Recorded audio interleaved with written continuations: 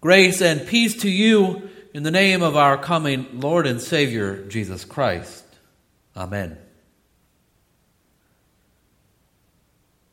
Last weekend, this worship space was transformed by a number of different groups as we got ourselves in this space ready for the celebration of our Advent season.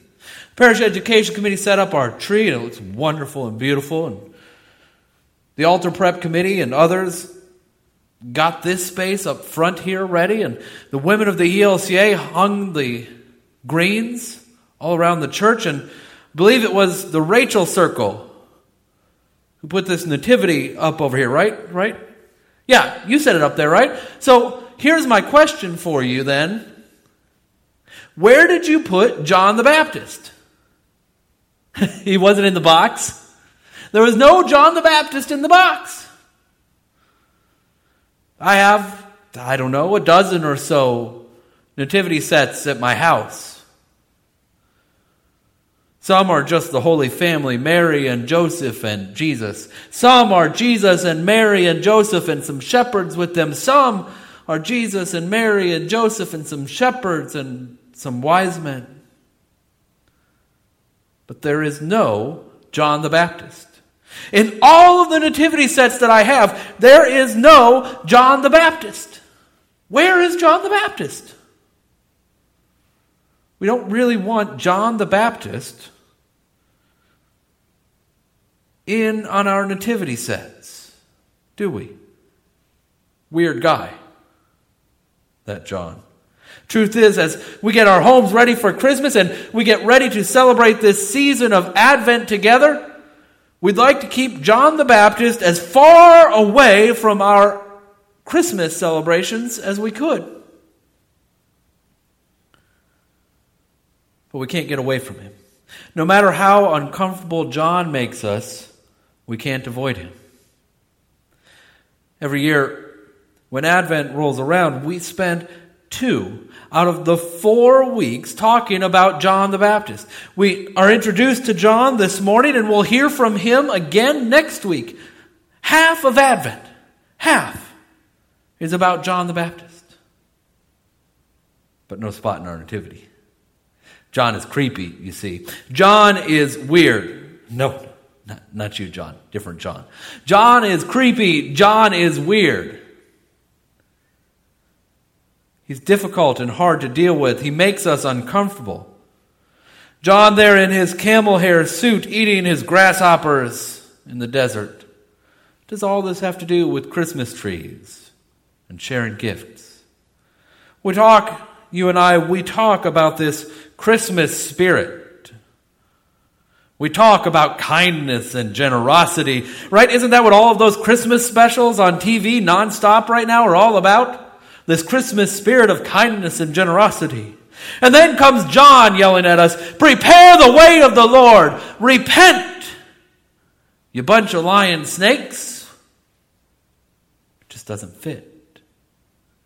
I'm waiting for the holiday specials to come out with John the Baptist. That'd be a real heart-warmer, wouldn't it?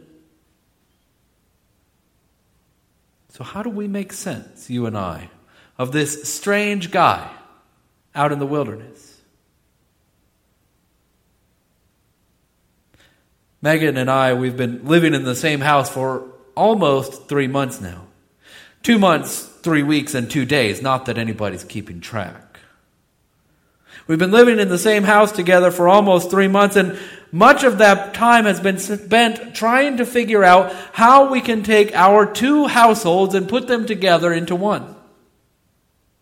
Did the math the other day. And I've lived in that house across the parking lot for just about 6.5 years. And so if you don't count the summers that I spent back at home during college, I've lived over there longer than I've lived in any one place for all of my life. 6.5 years. And over the course of 6.5 years, I have acquired some junk. I have closets stuffed full of junk. I have a garage full of junk. I have an attic full of junk. I have drawers and cabinets full of junk. Month after month, year after year, it just sort of creeps up on you, doesn't it? I didn't really put much in that closet last week, so it's probably not too bad. Maybe just one more thing. One more thing can't hurt, could it? But it adds up. Little by little and bit by bit. If you don't stop and look at it, if you don't take the time to stop and really look at it, you don't see it growing. Little by little, bit by bit. But that's exactly what Megan and I have been doing for the last 3 months, looking at all the closets and the drawers and the garage and the attic and everything that has piled up for the last 6.5 years and saying to one another, what do we do with all of this junk? It's not an easy process. You have to do that in your life? Clean out the junk closet?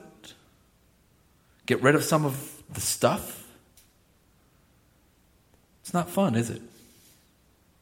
You have to sort it all out. What stays? What gets given away? What gets thrown away? It can be painful throwing away those things that you've held on to for years, giving away those things that you might, maybe, possibly, someday use. It's not fun. It's unpleasant. It's uncomfortable. Kind of like John the Baptist. Now I know some of you saw me this weekend getting some of my chores done outside around the house. I took a pressure washer to the windows and the sidewalks around the house, and you just don't think about those things, do you? My garage, of all things, my garage was dirty. My garage door was dirty. When was the last time you cleaned your garage door? Been a while for me. You just don't notice it. Sure. Yes, of course, there's dirt on the sidewalk. It's, a sidewalk. But I don't think that sidewalk had been cleaned in 20 years. It builds up little by little, bit by bit. It piles up. A little bit of dirt is no big deal. But a little bit of dirt on top of a little bit of dirt on top of a little bit of dirt on top of a little bit of dirt, it adds up. You don't notice it that little bit at a time. But you take 20 years of dirt all at once and you clean it off. And wow, what a difference. And wow, it was dirty. It's not an easy process, but it needs to be done. One of those summers that I was home from college, my parents recruited me to wash off their back porch, their patio. So I was out there in the middle of July in Tennessee, and it wasn't too terribly different than the middle of July in Texas. So I'm out there in my shorts and my sandals running the pressure washer over the porch. I'm out there in my shorts and my sandals, and maybe you know where this is going. In my shorts and my sandals, pointing the pressure washer at the porch.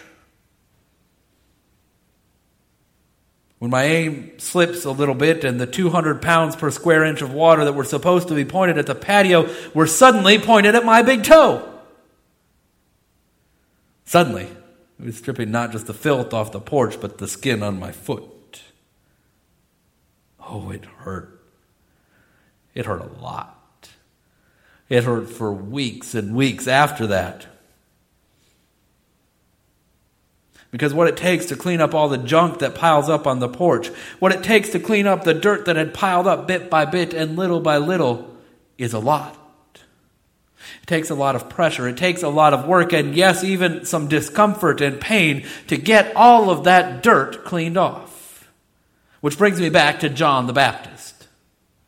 John the Baptist is 200 pounds per square inch pointed straight at our hearts. John the Baptist is the spring cleaning for our souls and our lives. Because much like the closets in my house or the sidewalks out front, junk has piled up in our lives and in our hearts day after day. And we just don't notice it. Little by little. Bit by bit. So what? Maybe I am a little bit more selfish today than I was yesterday. But it's not a big deal. A little bit of selfishness on top of a little bit of selfishness. Maybe I am a little bit angry today, or self-righteous, or unkind, or proud, or greedy. But it's not that big of a deal, really. It's just a little bit. It's just this once. It's just a bad day.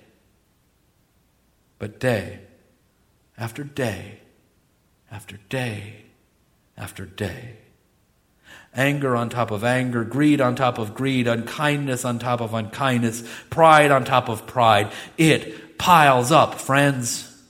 It piles up, little by little, bit by bit, and we do not notice it. But if we were to really stop, if we were to really stop and pay attention, we would see that we are covered in junk. Our hearts and our souls and our lives are buried in junk.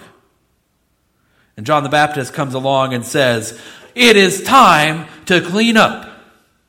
It's time to be honest with ourselves and get rid of the junk. It's time for a spring cleaning of your heart and your soul, an Advent cleaning, to get ready for the coming of our Lord.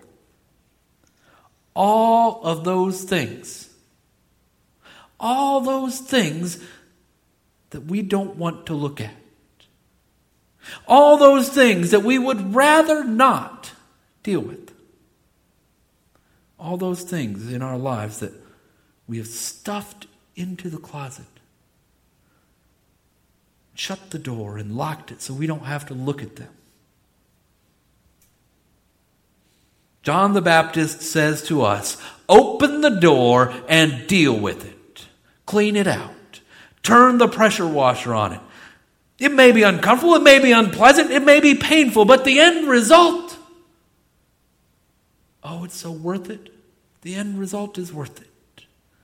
Because a new thing is coming. A new day is dawning in Jesus Christ, and friends, we need to get ready. And so John the Baptist calls us to repentance. Make straight the pathways of the Lord. Make straight the pathways of the Lord.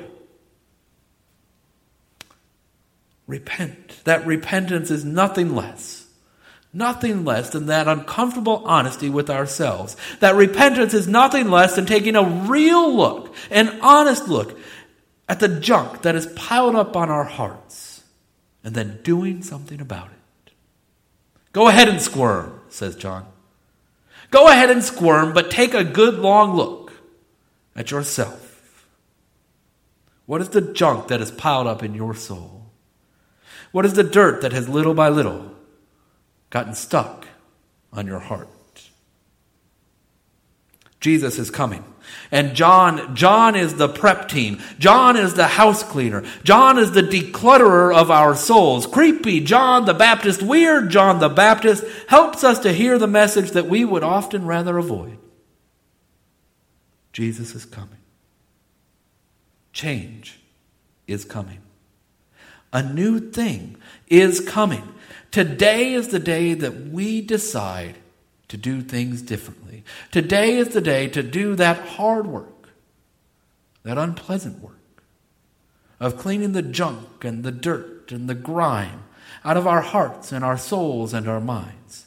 Today is the day to begin anew.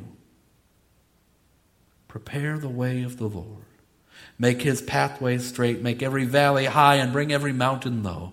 Prepare the way of the Lord. It ain't easy, friends.